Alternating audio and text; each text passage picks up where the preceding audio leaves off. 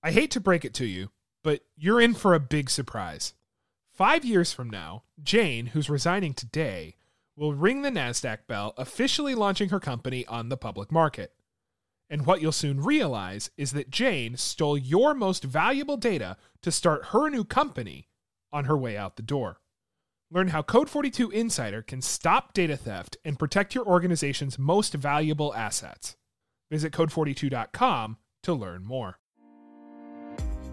Hi, everyone, and welcome to the WIM podcast. Women in Influencer Marketing, or WIM for short, is a first-of-its-kind exclusive networking group made up of inspirational women.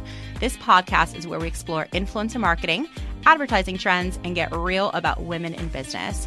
Our mission is to network, to foster leaders within this exciting industry, and to share information to make our work stronger. That's where this podcast comes in. We'll bring you fresh perspectives on timely topics facing the industry from expert voices in the space. Find us wherever you download podcasts, and of course, you can always find us at iamwim.com. That's iamwim.com. Ashley Hajjar has been in the affiliate marketing industry for over 5 years. Ashley is currently on the brand partnerships team at ShopStyle and loves using data and technology to create meaningful partnerships between influencers and brands.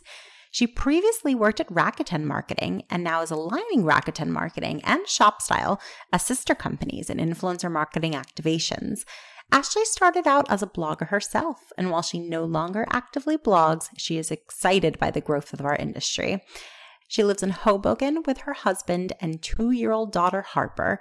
She enjoys Bar3, Peloton, and spending time with her family. Welcome to the podcast. Thank you for having me. I'm really excited to have you here. It's nice to have friends on the podcast. Yes. Yeah. Yeah, definitely. It's so good to just reconnect and see you. I feel like years ago we met and then have kind of had meetings here and there, but it's so nice to reconnect and just talk all things influencer. Yeah, same. Agreed. So we heard a little bit about you in the intro to the podcast. Awesome. Tell everybody in your own words your journey and how you made it to where you are today. Okay. So when I graduated from college, I lived in Chicago. My husband was going to medical school, and I really wanted to start kind of a side gig. So I started a blog. When I was living in Chicago. My husband was in medical school.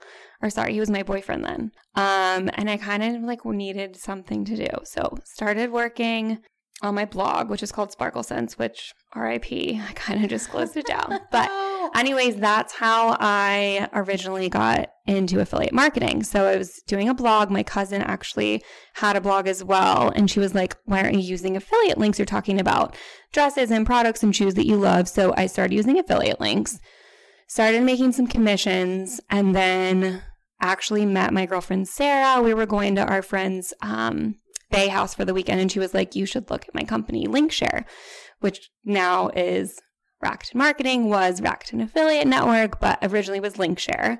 So 5 years ago, started working at Linkshare on the publisher team. So I was working with a variety of publishers. I was working with coupon sites. I was working with some fashion sites, but not as many. I was always super interested in influencer though. And I always was trying to get my team to work with Blair Edie. And I was like, you guys, this is going to be big. And I think they listened, but it wasn't a key focus at the time 5 years ago. Fast forward to today, I ended up heading our influencer team at what is now Rakuten Marketing for about 3 years, starting running influencer campaigns, and now I am at our sister company, ShopStyle. So have kind of come full circle in terms of my path to affiliate marketing, but really it started out as a hobby. So it's kind of fun. Yeah, it's kind of fun. I mean, who doesn't love on both sides, making commissions off of just, suggesting products that you truly love. And then as a consumer, who doesn't love having product just be so easily curated for you? I know that as a consumer, I absolutely love finding an influencer who has a similar aesthetic, a similar body shape, and I can just so easily get things that I trust that they'll recommend to me. Absolutely. And I think that with my blog, I'm very girly. I never tried to stray away from that. Like, I was more of the opinion, if you like following my style and my like femininity, then do. If you don't, then it's not for you. And I think that's where influencers who get it right because they're trying to focus on their core audience and they know, okay, I'm not going to have someone who's looking for like trendy boots follow me because that's just not my thing. Mm-hmm. But I think that that's where influencers who get it right, if they're a mom blogger and they are posting everyday essentials and everyday items that the, mom followers can relate to, that's where they're really successful. So definitely. And so talk to us a little bit about Rakuten because it's a giant worldwide company. Talk to us a little bit about what it's like working for such a large company. Yeah. So Rakuten is a Japanese company and they have acquired quite a lot of businesses in the U.S. over the past, since I've been at the company 5 years. And it's been really exciting. And I think that they've done a good job in terms of incorporating businesses together. And I think, a real key focus of Rakuten is to become one Rakuten and really work together. And I think that's really where we're seeing a partnership like this one with Rakuten Marketing and ShopStyle, bloom and become a force to really use our data, to use our expertise in knowing, these influencers convert. If you're a client who's looking for sales as your number one KPI, we can actually give you that. And I think that's really a huge differentiator is that we have obviously shopsell.com, which is, a discovery search platform where 10 million shoppers are, on the site actively searching for items monthly. And then we have the Collective, which is the influencer network where they're using affiliate links organically as well as within paid campaigns. And I think that what we saw as a huge benefit to our Rakuten marketing clients was, okay, how can we tap into this influencer network that ShopStyle has and has been creating and really giving the tools to be successful? And how can we help our clients have the most successful influencer partnerships? Because I think in the past, we struggled with influencers organically using links because the Rakuten marketing platform isn't as intuitive for influencers. It's a little big. It's for any kind of publisher. It's for huge publisher types. So it's not as influencer focused. So I think that the real beauty of the Collective platform is that it's super easy for influencers to use. They can go in, they can create beautiful widgets, they can grab links, they can use the bookmarklet. So it's been really great just in terms of influencers being able to work with the Rakuten marketing clients, but also still be able to use all of the amazing tools that ShopStyle has. I mean, it's so smart. I use Rakuten probably on a daily basis. I don't know if I've ever told you that before. I don't think I knew that. Yeah, I actually use it all the time. One of the major exciting finds that's on Rakuten is Grubhub. And so every time I order food, I think they give me like 6 or 7% cash back. Oh my gosh, it's amazing, which right? is huge. Yeah. And so, I've witnessed there are huge retailers on there. Like I will purchase stuff from Bloomingdale's or from, a variety of different stores. I've seen like, when I go on a trip, I'll check out like, is Travelocity on there? Yeah. Is, any sort of company on there, big or small. So the technology is huge. And I think Absolutely. How brilliant of them is it to, obviously have the tech there and then to just find some other markets in which the tech could be really, really utilized, like the influencer space. Absolutely. And so being able to now have ShopStyle on board and the Collective, like you were mentioning, talk to me about how you guys as ShopStyle and what you guys are doing there is different from what other people are doing and how you are really so unique. Yeah. So what's super unique is that we have the shopsell.com business as well as the ShopSell Collective business. So the Collective is the influencer network ShopStyle.com is, as I mentioned, the discovery platform. And what's really exciting is that we are also starting cashback on ShopStyle.com, and really, really exciting as a way to really give our consumers a way to get cash back as they do on Rakuten.com, and kind of personalize their shopping experience. I think that we're all about really figuring out easier ways for consumers to shop, ways to get incentivized like cash back. And then in terms of the influencer network, in terms of the collective, we are really excited and really proud of our campaign that's called the Know Your Worth campaign. So we are giving influencers insight into their affiliate metrics beyond what was available before. So they're able to see total number of sales driven per retailer as well as AOV. We're essentially giving them the tools to become their own businesses and really use data and really use their performance metrics to sell themselves so that they can continue to partner with brands, so they can continue to show their worth and really show how impactful they can be.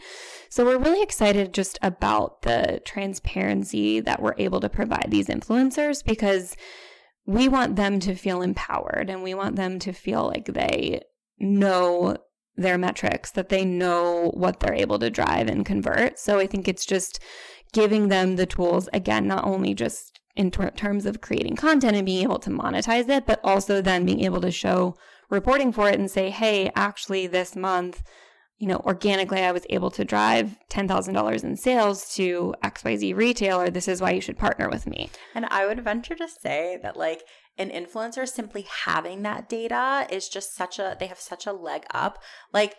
I can imagine if I were a brand or an agency and I'm hiring an influencer, and let's say they don't have an agent, so I'm speaking with them directly. If they just simply provided me this data, I'd be like, I want to work with this person. I'm not even necessarily going to look too much into it, to be honest, because just the data alone is so valuable.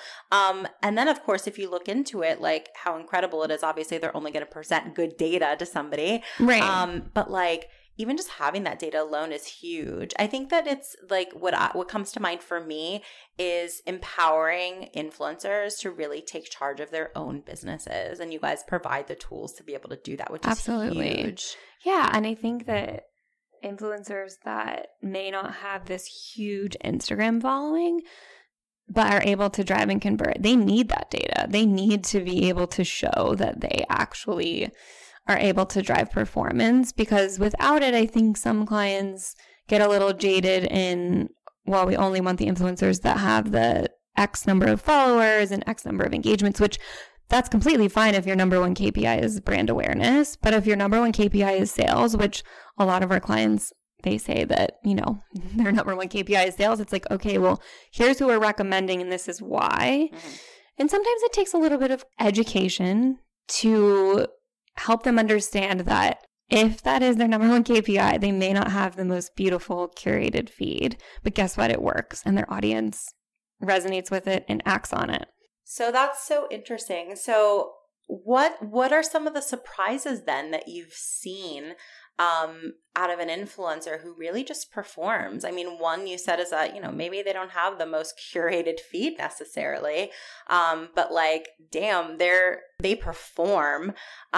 What are some other surprises or learnings that you've experienced along the way, all these years of working with influencers? Yeah, I think that a lot of brands will say, we don't want to work with influencers who are just going to do a mirror selfie or not have a professional photographer. Again, sometimes these perform so well, especially during huge sale times. This is what feels relatable to the influencers' audiences. So I kind of feel like right now, a lot of the influencers are trying to figure out this balance of these perfectly curated photos where they hire a professional photographer, and then also continuing to be relatable to their audience to a point where they are able to convert products. Because even me, myself as a consumer, I will purchase something from an influencer when I feel oh, I can see myself wearing that today, and they're taking a picture of before they're going on a walk with their dog. And, if they're out in this beautiful lighting and on the Brooklyn Bridge and like, I mean, it's beautiful. I love it. I think that for brand awareness, for that engagement, and if that's the type of content that the client's looking for to kind of maybe repurpose it, that's great. But if they want to drive sales, you may just need to shift the focus a little bit and understand where the influencer's coming from and that they know their strengths. Definitely. I think that, we talk about that a lot on this podcast, that being you really have to a brand should have a lot of self-awareness before they go into hiring influencers to know what their actual goals are. And to have a partner like you guys to say like, here's the strategy that we should implement then if that is your goal. Or in some instances to push back. I've had people in the podcast say before, like, I tell a lot of brands that like influencer marketing isn't necessarily for them if they're looking for X, Y, and Z. Absolutely. And I'd much rather be transparent and upfront and tell them that before they're disappointed. We don't want to disappoint any clients, and we don't want them to come to us and say our number one KPI is sales, but we want to work with these 5 influencers. And we go back to them and we say, if you work with these 5 influencers, you will not drive sales. Right. It's a fact. Right. So I think it's a balance of not trying to like kill anyone's buzz here, but also trying to keep it real. Like, this is the reality of it. And we know from historically working with XYZ influencer, they create beautiful content. They drive amazing engagements, amazing brand awareness. But if you're looking for sales, not who we would recommend. And so I would venture to say that a lot of brands listening to this podcast are looking to drive sales. Mm-hmm. That's probably, maybe they're like, oh, brand awareness is great, but like, yeah, I want to move product. I'm a business at the end of the day. What should they look for in influencers? Like, walk me down that road to say, like, they would do this, they would do that. Describe to me an influencer that you've experienced who really, really pushes product. Yeah, I think if we have a client that comes to us and says, we really want to push product and we want to drive sales and conversions, we would look at our data, understand who from our network that we know historically has very high sales conversions, but also make sure that it's the right fit in terms of category. Obviously, we want to make sure if it's a home brand that it's an influencer that would make sense, which, to be honest, a lot of these influencers are now talking about all facets of their lives. Right, that's what I was thinking when you said that. Yeah, maybe there are generally like a mom influencer who talks about, fashion that's very relatable and essentials, but they also may do a redo of their living room, and it makes a lot of sense for a home client. So there's also the education there to say, okay, it may look like this influencer mainly talks about fashion, but when we've put them into a beauty campaign or we've put them into a home campaign, they still really perform because they're a lifestyle influencer. And knowing also that some of those lifestyle influencers, their demo are like, these are people who are looking to spend money. I think that if you're looking to really sell product, you should tap into an audience that like they're the spenders in their family or the spenders of their household, or just they're single people like looking to add value to their life by purchasing some sort of product. Yeah. And I think that if we have a client that really wants sales conversions, but they maybe do want a little bit of that beautiful curated content, mix it up. We can do a mix. We can work with 3 influencers that we know really drive high conversions. And then we can throw maybe 2 other influencers in there that have this beautiful created content that they can repurpose. So we can definitely make them happy. It's just having the most information that we can up front helps. It just is the only thing that we're going to be able to go off of. So, when I have a client come to us and say, well, I want sales and I want to work with lifestyle influencers, it's just not that much information. Like, I need to know a little bit more, like, what products do you want them to be pushing? Because we also have to make sure that it makes sense for the influencer. Sometimes the influencer will say no if it wouldn't make sense for their audience, which I think some brands are surprised at. But if you think about it, it makes a lot of sense. They don't want to, have their followers think that they are being inauthentic or they're just trying to like take on any campaign that comes their way, because that's their business. That's their livelihood. Of course. And any brand has to maintain credibility, you know, the big brands and the small brands, and influencers are small brands. Some of them are huge brands, right. to be clear, but you know, they start out as small brands and they need to maintain that credibility. So we were talking before the podcast started a little bit, we were chit-chatting. One thing you were talking about was sort of like inventory issues that have come up. Like, you know, the idea that of things that brands or agencies on behalf of brands should think about before diving into an influencer campaign. There are a lot of logistical, there's so many logistical things that go into working with influencers and having a successful campaign. One of them is inventory, something that is really important. So talk to us a little bit about some of the inventory issues that you've seen, or just things that people should keep top of mind. Yeah. So I've definitely worked with various brands, especially retailers, who are super excited to work with influencers, are putting a lot of budget behind having influencers create content, and then they'll send an influencer a list of products, and every influencer in the campaign chooses the same dress. So then they're all pushing the same dress, and the dress sells out, and then it's a bad experience for the consumer because then the product sold out. And it's a bad experience for the brand because they are missing out on all of these additional sales that they could have had. I think that something that we were talking about before the podcast started that I had mentioned is having brands see the value in influencers choosing their own products that they're pushing because they know what's going to resonate with their audience best. And just having a little bit more freedom there is going to help the campaign perform better. If there's a certain collection that they're looking to push, of course, completely understandable, but also letting them have free reign in that collection instead of saying, okay, we need each influencer in this campaign to wear a different outfit. I think that there's a lot of opportunity with these inventory issues that I see. I think that the problem is that the client doesn't even have maybe the full list of products until right before the campaign. Right. And I think that's a struggle that a lot of brands deal with, is that, okay, if we could have feedback from influencers before we get to the product selection phase, the influencers could say, hey, I think these 3 products are going to kill it. I'm going to post about them.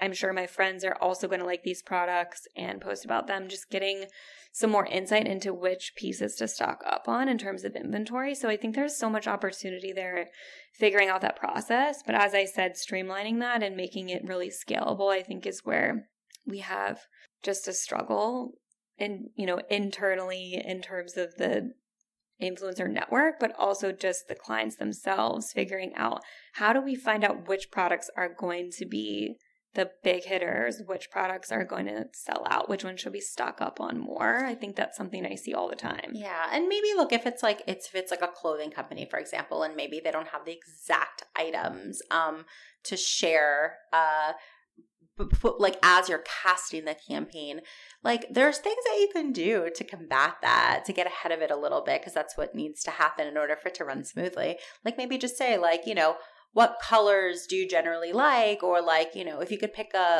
give them 3 operative words, like, you know, evening look, a daytime look, or whatever. Like, which one would you which do you think your audience would respond better to? Mm-hmm. Like, there's ways to get around it, just so they gather information in the casting phase, because I could speak from, you know, an influencer's perspective. If like once they're, you know, contracted to be in a partnership, they've signed on with a brand, you know, they are trusting that the brand has, you know, their best interest at heart, because they're, you know, mutually invested in this partnership being successful.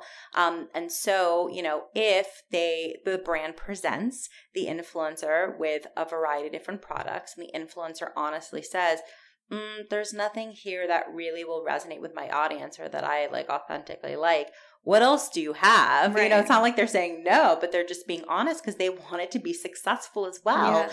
And for the brand to maybe be surprised by that, or like offended by that, or like guys, like, we're in it together. We're in it together. Absolutely. And they wouldn't push back if they wanted it to be successful, or if they didn't want it to be successful. Right. They're pushing back because they're making an effort here. They're doing their part of the job. Yeah.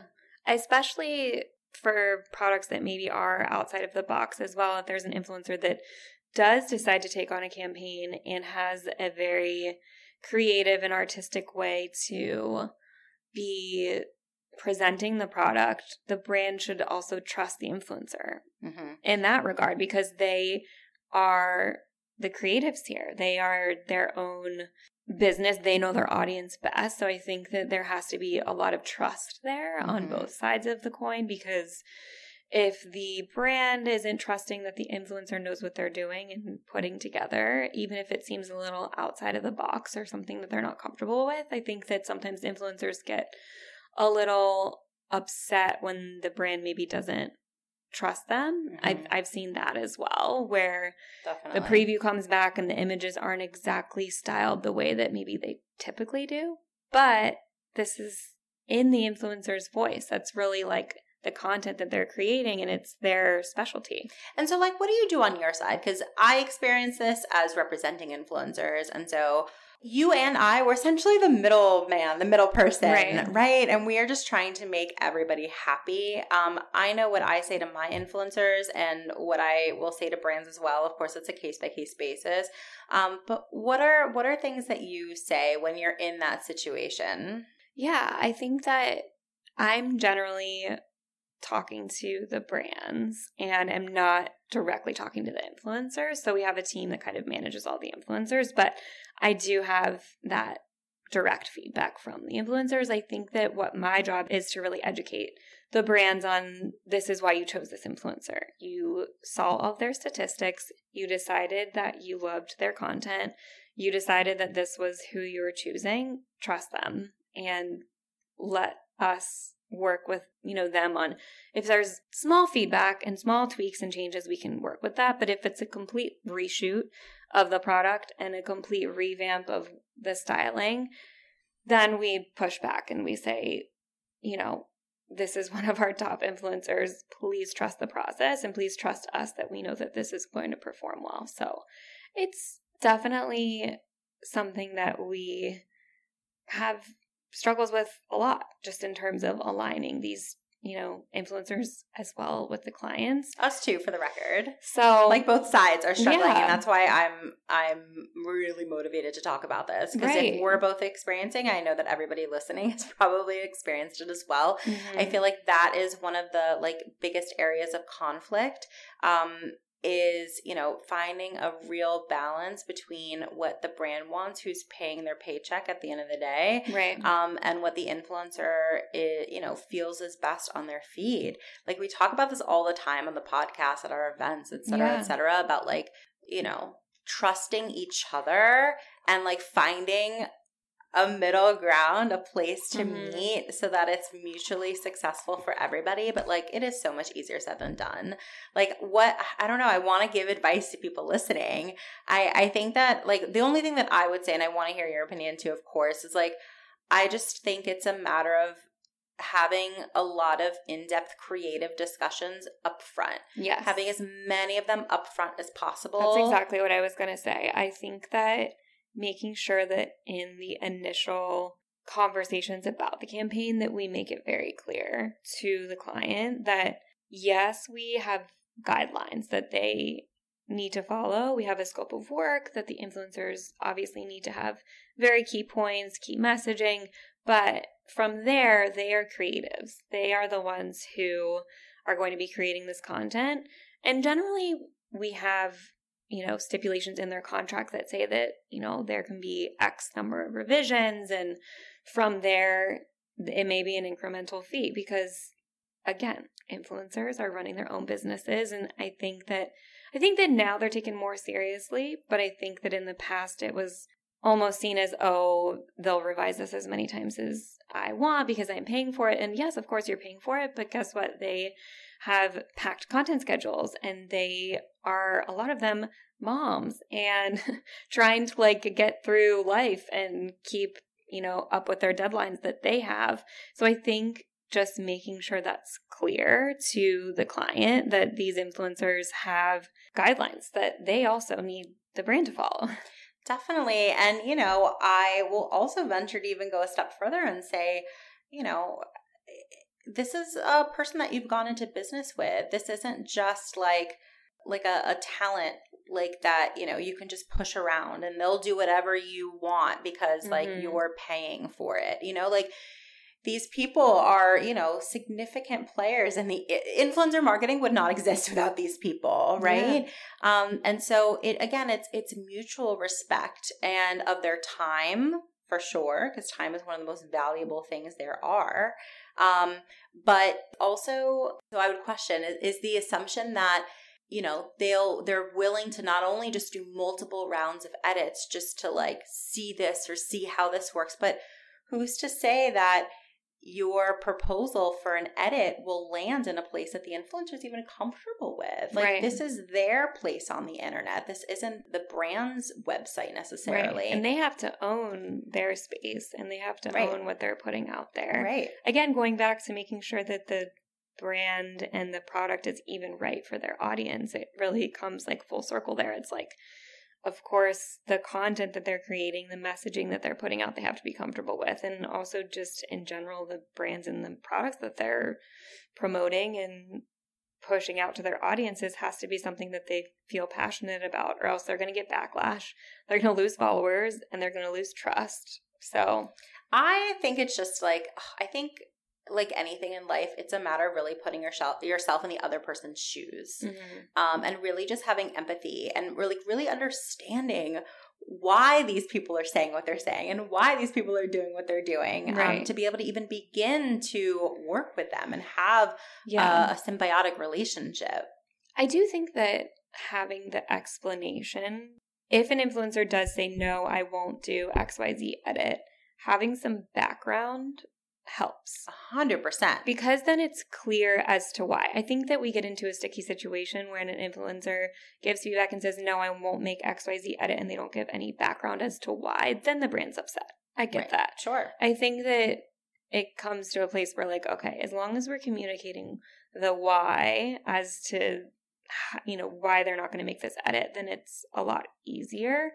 But I do think, just the overall campaign execution is such a lengthy, as we've talked about tedious. Before, it's so detail-oriented. I think a lot of clients come to us and they maybe have worked with an influencer in a one-off, but they're not quite in the loop in terms of just how involved it is to get these campaigns up and running. Definitely. And that, we were talking about tech before, and like, oh my goodness, like that would be such a win to be able to find some sort of tech piece to be able to make this process run more smoothly. Because I think that if anything I've learned from the past many years of doing this is like, there are so many variables, and it's only going to get more extensive. There has to be a way for everybody to stay organized and to preemptively know the questions to ask. We were talking about that before. What piece of advice would you give people listening, if you can give them just one huge piece of advice going into a campaign? What's made a campaign successful for you? What would you tell them to look out for? I would say be extremely clear with the objective, which we've already touched on, in terms of picking one KPI. I think that where we run into issues is when a client goes into a campaign and says, we want sales, but we also want brand awareness, and we also want traffic. So I think from the brand side, definitely choosing one objective and one key to success for a campaign. For influencers, I would say ensuring that before they send a draft or a preview, checking and double checking that the messaging from the scope of work from the client is really in there. I just think they'd save themselves a lot of heartache and time and stress editing things, because I think that's where we run into delays as well. But I guess kind of touching on the tech that you mentioned, in terms of figuring out a way to streamline this process of campaigns and partnerships and influencers and brands, I do think that we've come a long way, but there's just that human component that was never going to go away. We're never going to completely be able to, put in audience demographic and number one KPI and influencer type and spit it into a system and pop out content. It's just too involved. Sure, absolutely. I think that I'm really big on automation when it comes to tech, and there's so many checks and balances that I think could be in place. Yeah. Coming directly from people like you who has so much experience, it's I have the foresight that this question needs to be asked, that question needs to be asked, this box needs to be checked, and this is sort of the process in order for this to be successful. And I'm really looking forward to more and more people coming out that focus on the technology to support the human element of what we're doing, because I never see tech taking over what we're doing, right? Because that's sort of there's a mix of science and artistry in what we do. There's the data and the analytics, and I think that makes what we do credible. But the artistry is so important too. I mean, these influencers are boutique ad agencies, millions of them are, and that they can't do their job unless they have the ability to be creative, right? And really flex that muscle. I think something that tech could help with, especially, is FTC guidelines, ensuring that the right appropriate hashtags are used, some way to filter, the right FTC guidelines to make sure that everything's in the right format. Because I feel right now it's pretty manual. It's pretty just someone going through the content very and ensuring that everything is correct. So that's definitely something that I think, in terms of what could be a little bit more automated, that could be one piece.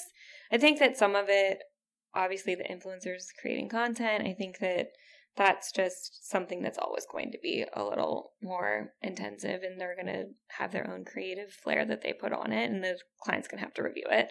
But I do think there are certain pieces that could be automated that could really help streamline the business that hopefully we'll see in the next few years. Yeah, absolutely. And so talk to us about shop style. And I would like to clear this up on the podcast. I think there is maybe a misconception that shop style is only fashion based. I have witnessed you guys do work with brands all over the map and really runs the gamut. So talk to us a little bit about, the different categories that you guys have seen success in. Definitely. I do think that there's definitely a misconception that if you're not a fashion client that you wouldn't be able to work with shop style. It's absolutely not true. It also goes back to the fact that we talked about the lifestyle influencers. They not only talk about fashion, but they talk about beauty, they talk about home, they talk about electronics. And I think that obviously we do have a large number of fashion influencers, but we also have influencers that really can get into those other categories and, again, drive performance. And that's really where we're experts, is understanding purchase behavior, understanding conversion data, and really tapping into that. But we've worked on... You mentioned home. Yes. Home. Yes, we've worked in home. We've worked with clients that are food focused, subscription boxes, electronics, obviously beauty, fashion. Of course, fashion is a huge vertical for us, but we definitely have way more verticals than maybe clients are aware of. We worked with Sigma last year. We've done some pretty cool and really creative campaigns. And I think that's also something that maybe clients aren't aware of, is that we can really help with concepts and ideation of campaigns.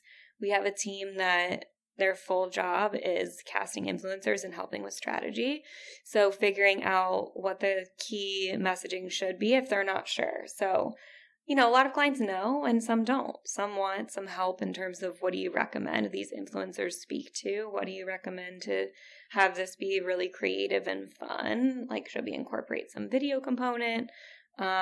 Should we have them, be at an event. We've done some really awesome events this year. We just had a really cool event with Backcountry, and they had influencers have more of like an experience, and it's just really cool to see the different verticals. Again, Backcountry is like outdoor apparel, so it's not just that very fashion focused, and I think that that's super exciting. We're getting into tons of different verticals, and we're seeing that our exclusive influencers, so we have about 25 exclusive influencers to the Shop Style Collective network, so we're able to understand from those, especially exclusive influencers, that they're maybe in a certain phase of life. Someone's a new mom, someone is going on a trip. Like, we have a pulse on what they're doing. We have account managers that are texting with them. Like, we know what's up and we know what they're up to and what's going to work. So I think that that's also really exciting in terms of the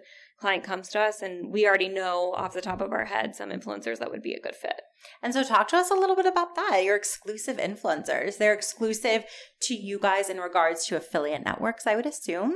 Yes, exclusive for affiliate networks and exclusive for working on campaigns. Got it. Yeah, so they are contracted because we know that they perform. Mm-hmm. And we are super excited to be able to work with them exclusively to give, brands the ability to work with these partners only through our network. So it's really exciting to be able to partner with them on specific campaigns, whether that be sales driving campaigns or brand awareness. Again, most of these exclusive influencers do drive performance, and that's why we have them into these contracts that are exclusive.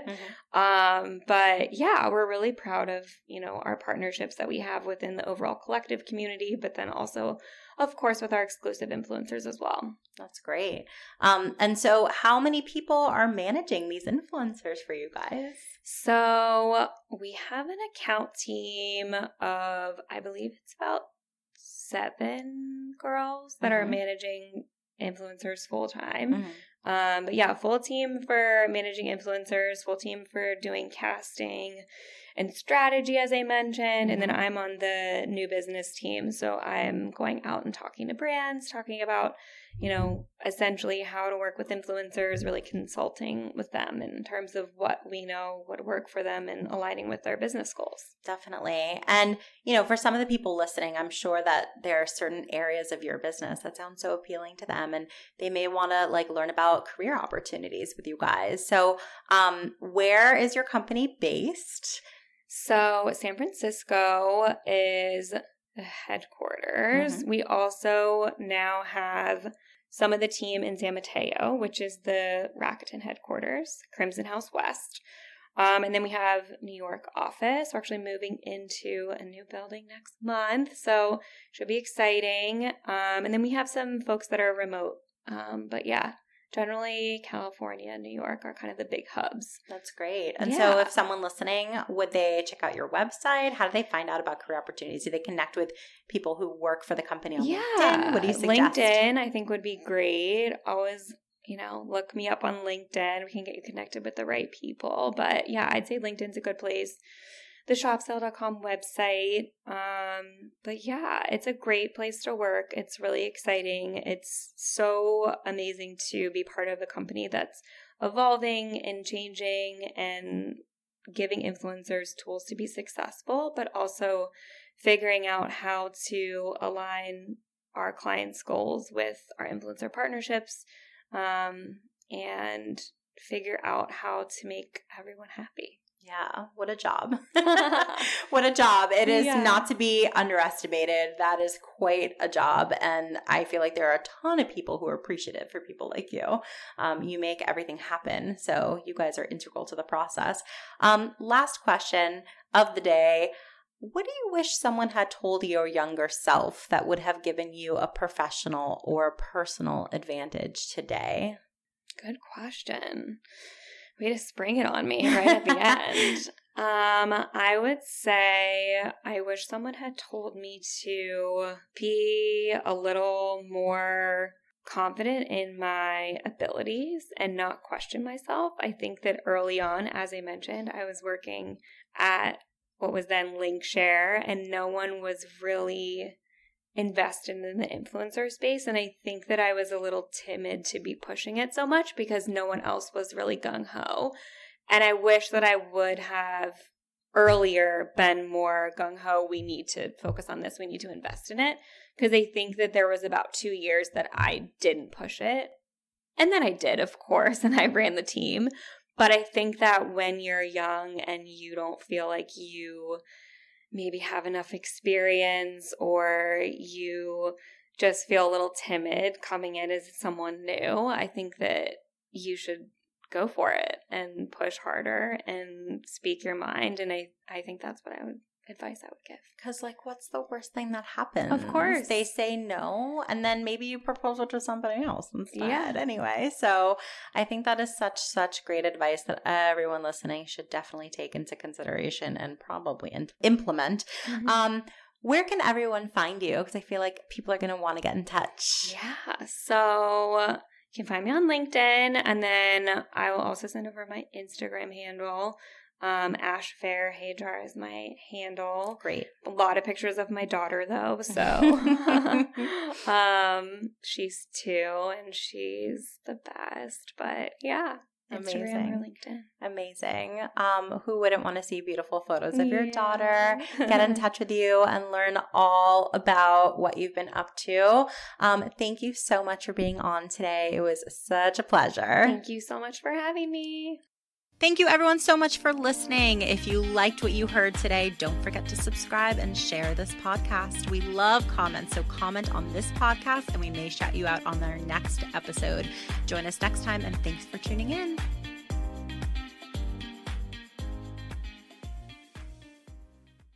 For confidence in your financial plan, look for a CFP professional. When your financial advisor earns the CFP certification, it means he or she is trained to provide ethical financial planning across a holistic range of topics, from retirement and investing to taxes and estate planning, all in your best interest. So, with a CFP professional, you'll feel confident in your financial plan today and tomorrow. 3 letters do make a difference. Visit letsmakeaplan.org to find your CFP professional.